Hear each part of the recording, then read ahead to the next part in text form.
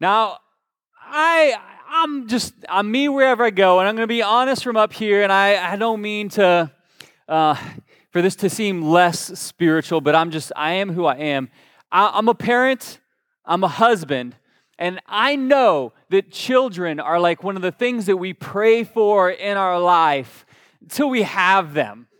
Right? I mean, like, I love them so much. Like, they're so much of my world. But there are certain times as a parent, if you're not there yet, you'll understand one day. But if you are a parent, you've been here with me, where you're like, where can I get rid of these kids? Like, you just need a moment alone. And so you go to the bathroom and you shut the door and there's fingers under the door like, Dad, I need another snack. And I'm like, just 30 seconds. And there's these times where it's like these blessings can like start to feel like curses. It's true with your spouse as well sometimes. I mean, I know it's hard to imagine, but I know I've got on my wife's nerves at least once this morning already. Like, it happens, right? I mean, there are things that's like we want to get married so much and then we have the person, and there's times where it's like we don't see them with the value that we should. It's true of so many things. It's true of cars. It's true of houses. These things that's like, oh, I just want this so much. And then when we have it, it's very easy to become complacent towards it, isn't it?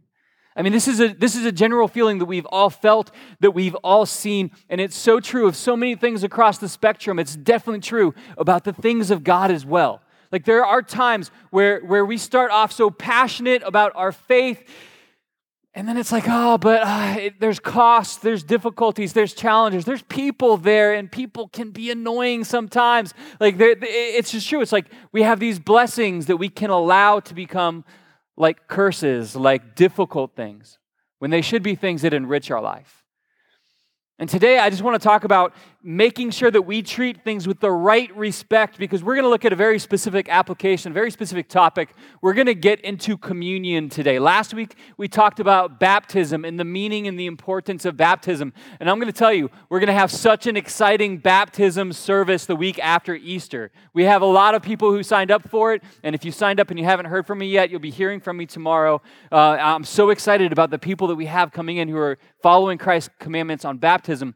But communion is one of those things that it's like when we do it, it's often like, the bread could have been better, the juice was too sweet. And it's like, that doesn't matter. Like, that's not what communion is about, all right?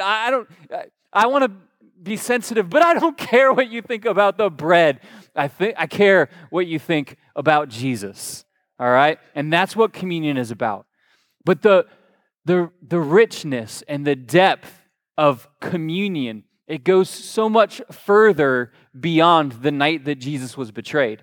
There's a huge backstory to communion that many people don't know, or maybe you haven't studied for a while, and I want to bring some of that out as we're going to take communion at the end of service today. And it doesn't matter if you've ever been to our church before, if it's your first time here, you're invited, and if you listen to this message and don't fall asleep, you will understand the parameters for who should take communion, all right? But it goes back, man, I believe that it actually goes back to Genesis, and person doing my notes, I'm going to jump around a little bit. So I apologize for making your life difficult after I was like, here's my slides. I'm changing them on the fly now.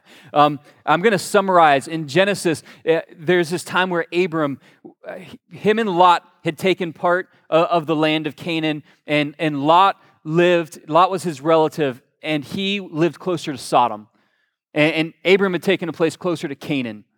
And while they were there was a rebellion of kings who had been subject to another king, and that king decided, I'm going to come and I'm going to put the hammer down, I'm going to steal all their people, I'm going to take all of their wealth since they're rebelling against me. And when this happened, Lot got caught up in that group, and some of Abram's family. Abram would become Abraham later when God changed his name.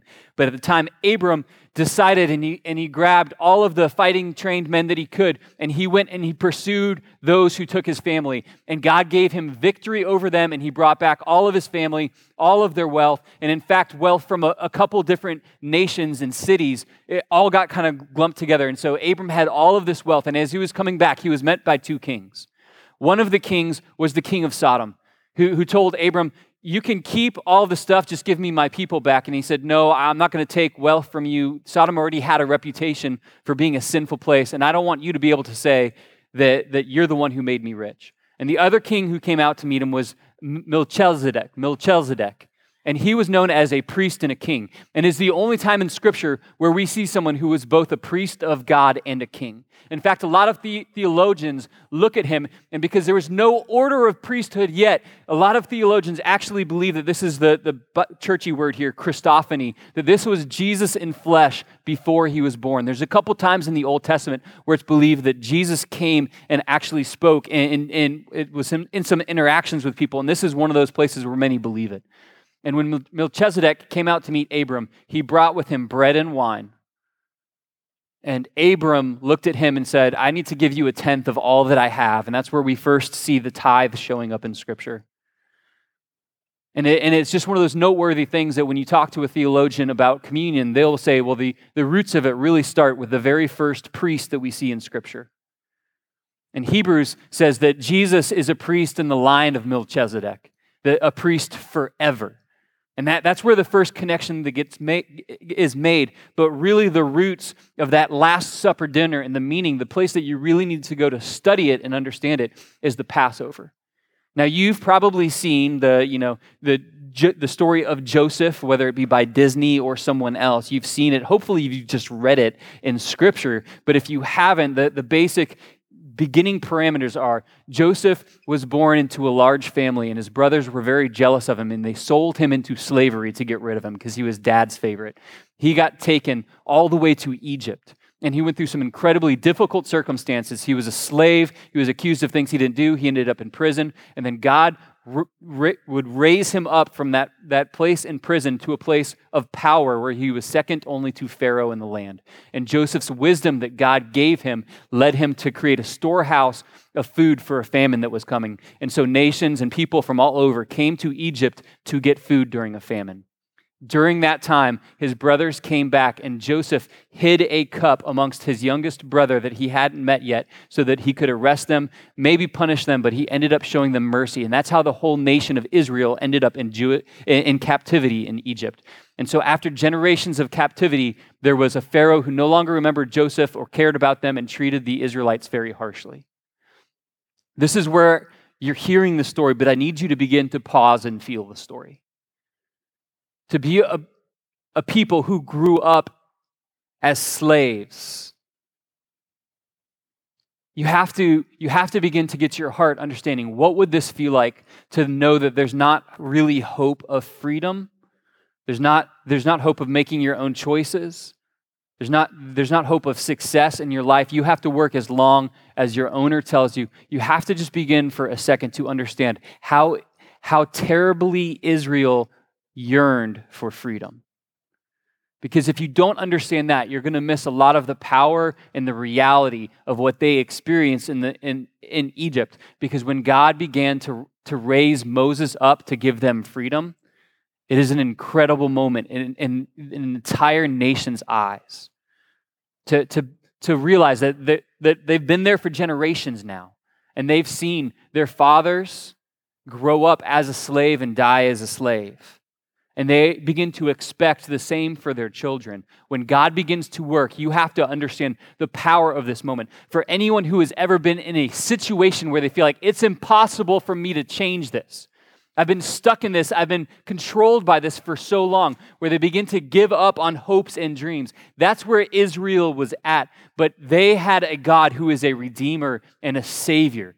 And he began to work. And these 10 plagues that God sent on the Egyptians, they weren't just random things. And to us as Americans, we would be like, frogs? Like, you're going to use frogs to convince him to let the people go? Well, each one of the 10 plagues were actually attacks on the different gods of Egypt. The first plague was an attack on Hapi, the water bearer of Egypt, a goddess who was a god of the river. The second plague, where there were frogs that were sent, the god Heket in Egypt was the god of fertility. Each one of the plagues that God sent, when it was flies, when it was lice, they were each connected to specific gods that the Egyptians believed in, which was showing the supreme authority of the God of Israel over the gods of Egypt, all the way up to the final, most important, most significant, most heartbreaking plague, the 10th plague, the death of the firstborn. Now, I don't know if you can begin to just put yourself of what would it be like to live in this city at this time? Like we've been subject to them and these miraculous, amazing things that our leaders are saying it's about to happen, and it keeps happening, and it's really creating animosity between the Egyptians and us, but it's beginning to show a power shift. And in Egypt, Pharaoh was seen as the greatest god above all the other gods. In the Egyptians' eyes, Pharaoh and Pharaoh's son, it was believed that they were the in-flesh version of Ra himself. Like, this was a god. And so when the Jewish, the Hebrew people, when their leaders were beginning to say, God has told us to find a 1-year-old lamb who is perfect and spotless, and to sacrifice him and take a hyssop branch and take some of the blood and spread it on the doorpost of your house. And when this final, most severe judgment comes, the angel of death, the plague, it will pass over your house if you're covered by the blood of the lamb. And so they did this, and then in that night, there was a wailing and a crying out in Egypt that I cannot imagine. And what had been generations of oppression was ending in one night. And the Egyptians wanted them gone at that point. And they needed to leave in such a hurry that they didn't have time to really get things together. And so as they created this festival that they would remember God's huge provision, where God set them free from oppression, one of the things that they did is they said the Hebrew people did not have time to put leaven in their bread because that would have taken extra time, you'd have to wait for the bread to rise with the leaven in it. And so during the festival of Passover, we only eat unleavened bread. And there's other parts of a dinner that they'd actually celebrate, but I want to share with you a couple of the instructions from Exodus chapter 12. And so we're going to go to the Exodus 12 passage, if you can pop over to that. It says, "For 7 days no yeast is to be found in your houses.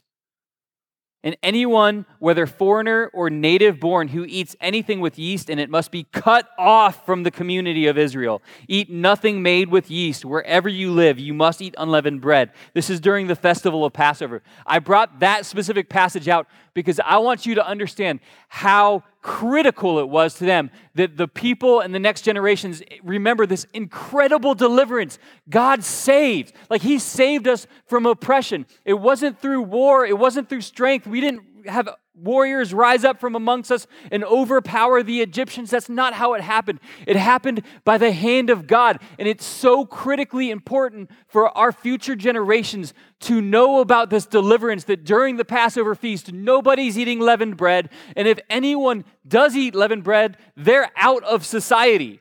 I mean, that seems extreme, but that's how critically important it was for them to remember this incredible deliverance that God sent. And in celebration of the meal, there was a lot of different things that happened. One of the things that would happen for the generations after that first Passover, once they got into their land, there would always be a pilgrimage during Passover, where you would go to Jerusalem as a good Jewish person, and you would bring with you the 1-year-old lamb. And so to begin to see this and feel this is one of those times, it's like everybody's coming to town. And as they're coming in, everybody's bringing in with them a lamb. And so all of the disciples, they grew up with this. Every year, Passover would come, Jerusalem would be filled. They would be there, their family would be there, and they would be going into the temple. And I apologize, I know that this is kind of tough for especially our animal lovers in here, but they would bring the lamb in and they'd bring it into the temple and they would lay it down, and they would actually be instructed to press their weight into it. Because this offering, it was to remember Passover, but it was also for the forgiveness of sin, that through faith they believed God would forgive. And they would press their weight into the lamb as the priest came and killed the animal. And you have to remember, we're talking about thousands of people entering into Jerusalem and into the temple at this time. Thousands of lambs.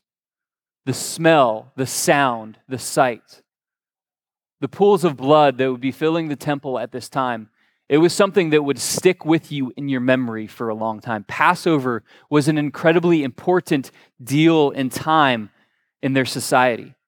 It was so important that they would take money from the treasury that was reserved for feeding families who had no food. It was so important that if families didn't have the money for the wine that they were supposed to have at Passover, they would take that money and use it to purchase wine for the families, because everyone had to celebrate this Passover because they wanted to remember this incredible provision, this incredible act of God, and we have to impress it to each generation that our God is a God who saves. And so the cups, just to tell you a little bit more, during Passover, there would be 4 cups that they would have during their Seder meal. And the first cup that they would have during the night was considered the cup of sanctification, where God would bring, it was to remember that God would bring them out from the burdens of the Egyptians. And this is important. I'm not just going through the cups to give you a history lesson, but I want to give you some better parameters, because on the night that Jesus was betrayed, we have text that talks about the Last Supper that Jesus had with the disciples. And we can actually pinpoint through that information which cup it was that Jesus lifted up, and he said, "This is my blood poured out for you." And so it wasn't the first cup. The first cup was the cup of sanctification. That he was going to bring us out, that God was going to bring them out from the burdens of the Egyptians. It wasn't the second cup. That was the cup of plagues, to remember that God acted in very specific ways to defeat the Egyptian gods and deliver them from slavery. It was actually the third cup. It was the cup of redemption that Jesus lifted up. What was known as the cup of redemption. And that the saying that they would say as they lifted up that cup during their Seder dinner, during their Passover dinner, it was, they would say, "I will redeem you with an outstretched arm." And that's the cup that when Jesus lifted it up, and he said, "This cup is the new covenant in my blood, which is poured out for you." And I want you to make the connection that the disciples, when Jesus is taking these Passover pictures, and they saw, they were in the temple, all of the lamb, all of the smell, all of the sacrifice, all of the blood, all of the work, that all of society stops around this one moment where, remember, this epic moment of salvation where God saved us from Egypt. He's now dialing in all of these pictures, these phrases that Christians are used to, saved by the blood of the lamb. We think of Jesus. They thought of Passover. Passover was a picture of what was to come, that was fulfilled in Jesus himself. But I think that our society, we understand and we have a hatred for oppression. And that's good. We should hate that. But we don't understand and we don't have a hatred for sin anymore. We have a very high tolerance for sin. Now, hear me clearly. I'm not giving you license. I'm not encouraging you to find sin in someone else and go, "Hey, you're terrible because you do this, and it's different from the sin that I like to do, so I'm going to get in your face about it." That's not what I'm talking about. I'm talking about having a hatred for sin in your own life, in your own heart, in your own mind, in your own addictions, in your own hang-ups. I'm talking about, do you hate the things that God hates and love the things that he loves? Do you hate oppression in the world more than you hate sin in your own life? Passover, it ended oppression for the Hebrew people. But what Jesus did ended sin for his people. It was the answer for sin. It was the forgiveness that was necessary.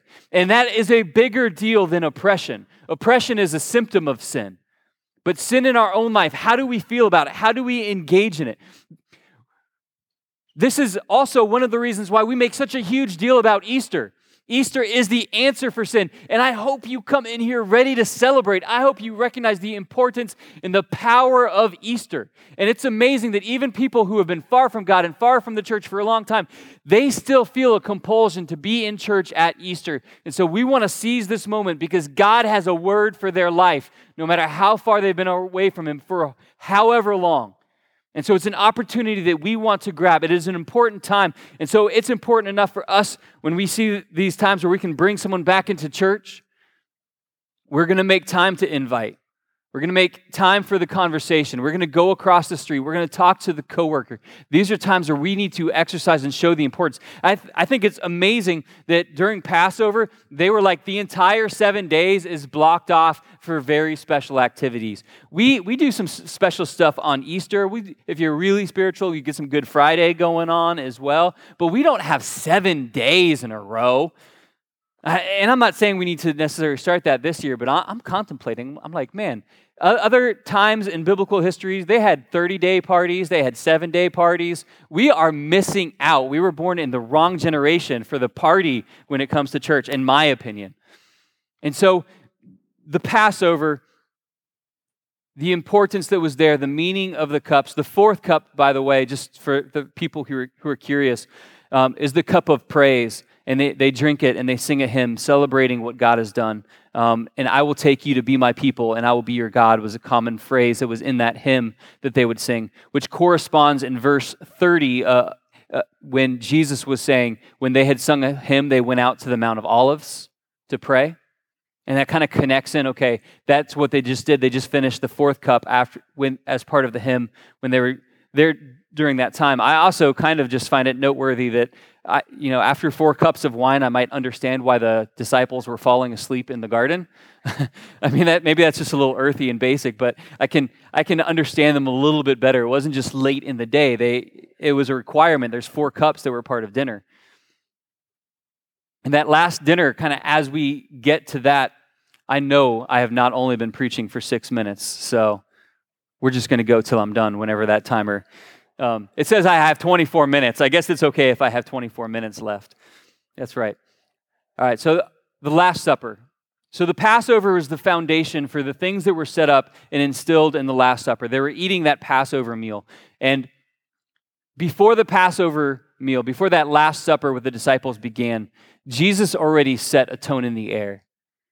This was the night where Jesus took the position of a servant, the one who was God in flesh, the one who everything that has been created through him and by him and for him. He took the job that the Hebrew servants refused. Hebrew servants wouldn't wash feet because if someone's foot touched something that was dead, it would make them unclean. And so it would get pushed down to the furthest, lowest servant, preferably a Gentile servant who didn't care about that. And as the disciples gathered, Jesus took the position of a servant and he washed everyone's feet. It about blew Peter's mind. Peter was like, you can't do that to me. And Jesus was like, well, if I don't do this, you won't have any part with me. Not only did he wash Peter's feet, but he washed Judas's feet, the one who would betray Jesus later. This is the tone that Jesus is setting before that Last Supper. Even the one who doesn't deserve it is still going to receive grace from God, whether or not they respond to it. So with that demeanor where he set the air that I'm going to take the position of the lowest, in verse 14 of the Gospel of Luke, chapter 22, it said that when the hour came, Jesus and his apostles reclined at the table, and he said to them, listen, he said, I have eagerly desired to eat this Passover with you before I suffer. For I tell you, I will not eat it again until it finds fulfillment in the kingdom of God. I'm going to pause there for just a second because first of all, it's so interesting that he says, I've eagerly waited for this moment. Especially if you look back to say, Jesus has probably been waiting for this moment since Genesis 14 when he had the interaction with Abram, when he saw, the beginning of communion to the end of communion. That Jesus has been looking forward to this moment because this is the night that he's going to be betrayed. This is the final battle for victory that's going to happen. And he says, I will not eat it again until it finds fulfillment in the kingdom of God. And the disciples' minds had to be spinning right here because first of all, they would have been like, no, Jesus, you're not going to suffer. Like everyone loves you. The crowds would never allow it. Like God is doing so much through you. The power of what God's doing is not going to stop. You're not going to die. It won't happen. But Jesus already knew. He already knew who was going to betray him that was in the room. And in fact, as he was giving out the very first communion, he told Judas, go and do what you have to do quickly. Judas didn't think that Jesus knew. I mean, I'm sure his blood pressure shot up, like started sweating a little bit on his forehead, like, what do you mean? Like, and he just booked it out. Because, if Jesus told Peter what Judas was about to do, Judas was probably sure Peter would stab him. Peter was a man of action who loved Jesus. And so Judas got out and he went and he collected the money to betray Jesus, to tell the leaders where they could find him at. But I want you to see something about the love of Christ. He died for people who would reject him. He died to save those who could never earn it.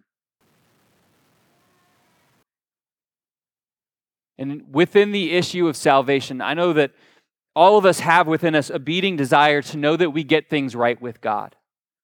To know that when we meet him one day, when our life is over, that we will be welcomed into heaven, into the kingdom of God. And there is an idea that runs around in so many heads that says, if I do enough good to outweigh the bad that I've done, then God will let me in. It's not going to be, when you are on the doorstep of heaven, it's not going to be about how much good outweighs the bad. Because you could never do enough good to achieve holiness on your own.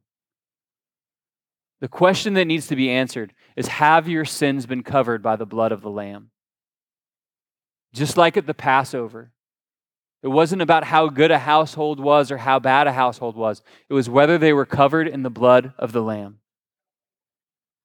And what Scripture teaches us is if you confess with your mouth that Jesus is Lord and believe in your heart that God raised him from the dead, you will be saved. And not because of the good things that you have done, lest anyone could boast, but because of the grace of God. You will be covered by the blood of Christ. Jesus' body and his blood was spilled so that he could pay for the sin that you owe. And when he here institutes communion, when he institutes this supper together, in verse 17 it says, after taking the cup, he gave thanks and said, take this and divide it among you. For I tell you, I will not drink again from the fruit of the vine until the kingdom comes. Jesus apparently will have a meal with us in heaven. There will be eating and drinking in the kingdom of God. And he took the bread and he gave thanks and he broke it and he gave it to them saying, this is my body given for you. Do this in remembrance of me. Jesus says right then that when we take communion together, it's an act of remembrance of him. And verse 20 goes on to say, in the same way, after supper, he took the cup, saying, this cup is a new covenant in my blood, which is poured out for you. Jesus completed what was required. He completed the payment that was required for your sin and my sin. He is that lamb that we would have had to take into the Passover celebration in the temple. He died to pay for what we owed. And we as a church, when we celebrate communion, we remember what he did and who he is to us. So if you're a believer in Christ today, if you say, my faith is in him, I don't think that my good works could ever get me into heaven, but I know that his grace and his love pays for my sins, then you're invited to take communion with us. There's instructions that are given to the early church. I'm going to read from 1 Corinthians chapter 11, verse 23. This is the Apostle Paul speaking, and he said, for I received from the Lord what I also passed on to you. The Lord Jesus, on the night that he was betrayed, he took bread, and when he had given thanks, he broke it and said, this is my body, which is for you. Do this in remembrance of me. Okay, we just heard that part. In the same way, after supper, he took the cup, saying, this cup is the new covenant in my blood. Do this whenever you drink it in remembrance of me. We heard that part. This is the important part I want you to see in this passage. Verse 26.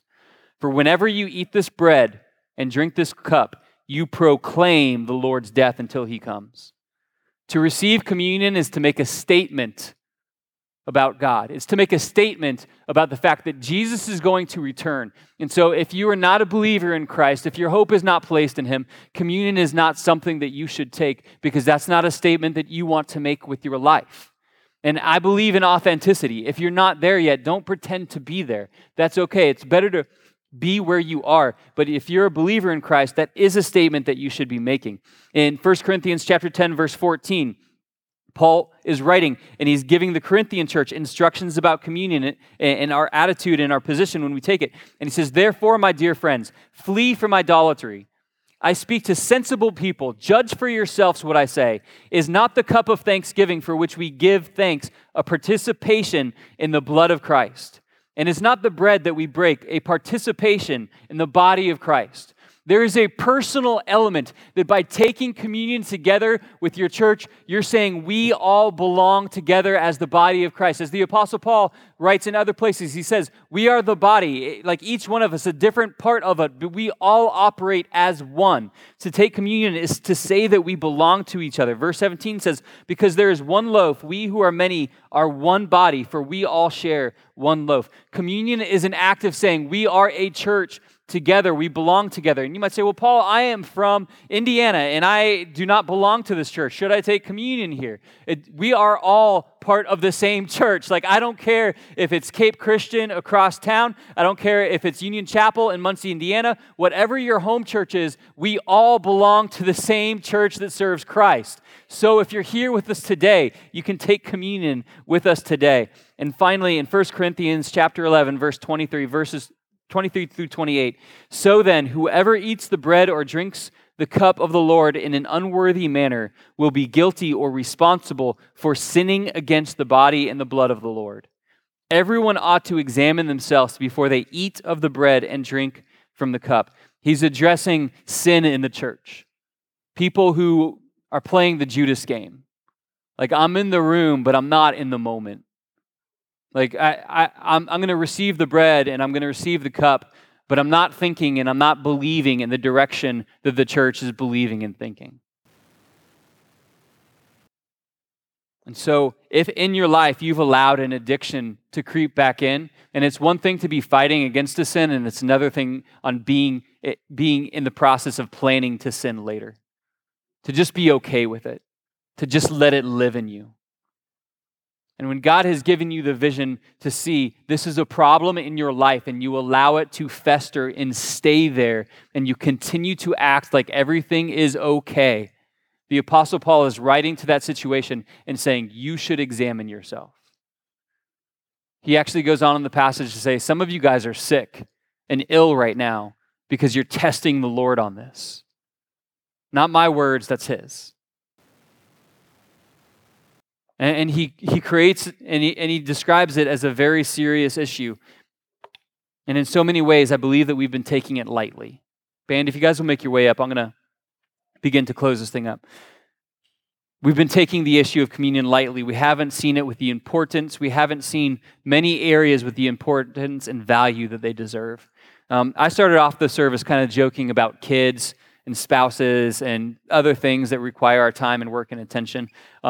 I have a car, and so I have a privilege of getting to fix it when it breaks. I guess I'm also cheap, so that's how I get that privilege. But I had to, this last weekend was kind of a fun weekend. My wife was out of town with another wife, having a great time, staying in a hotel, and they were enjoying a mom's night out. And I had all of my 4 kids by myself, and I'm going to change the rotors and brakes on my vehicle by myself. And somewhere in there, I lost my patience and my view of like what's important. And I'm out there in the Florida sun at like 1 o'clock, still working on this stupid car because the lug nut halfway broke. And so I'm figuring out how to get that off. And I'm ready to quit. I'm ready to scream. I'm ready to say things the pastor shouldn't say.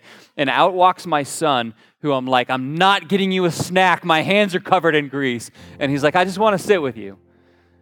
And I'm like, I don't have patience to deal with kids and work on cars. And he starts asking me how it works. And he actually says this statement. He's like, Dad, when I'm a dad, will you teach me how to do this stuff?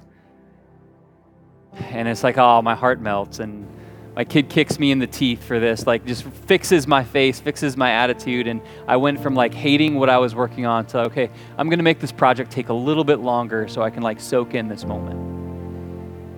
And it's an amazing thing, like when just something happens that shifts and helps us to see something different, it's the exact same circumstance it was a couple minutes. I'm going to show you a picture. I got a picture of my son in one of the next slides. You can see my hand. You can see his hand. And he's checking out all my tools. I let him lower the jack when we were all done. And it was this great moment.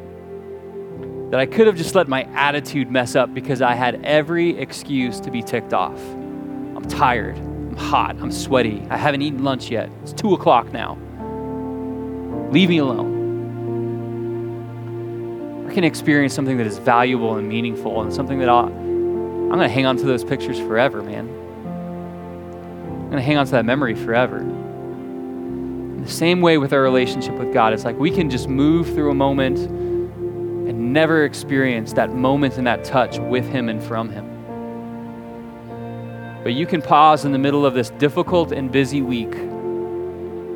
During this time of communion, you can examine your heart, and if He shows you something that needs to be fixed, man, even right now, lay it at His feet and experience His love and forgiveness, because you serve a grace-filled God who invites you to a table, who invites you to a family, who invites you into a church that is a body that will care for you, walk along you, and be with you. You're invited to all of these things.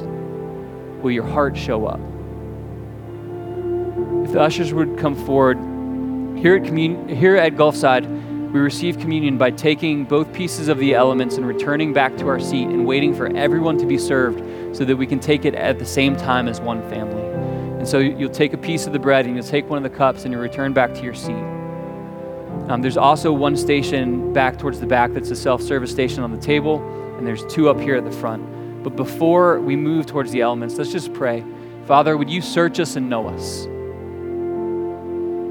In our heart, do we see you as a great God who saves? In our mind, do we know you as a good Heavenly Father who will never leave us and never forsake us?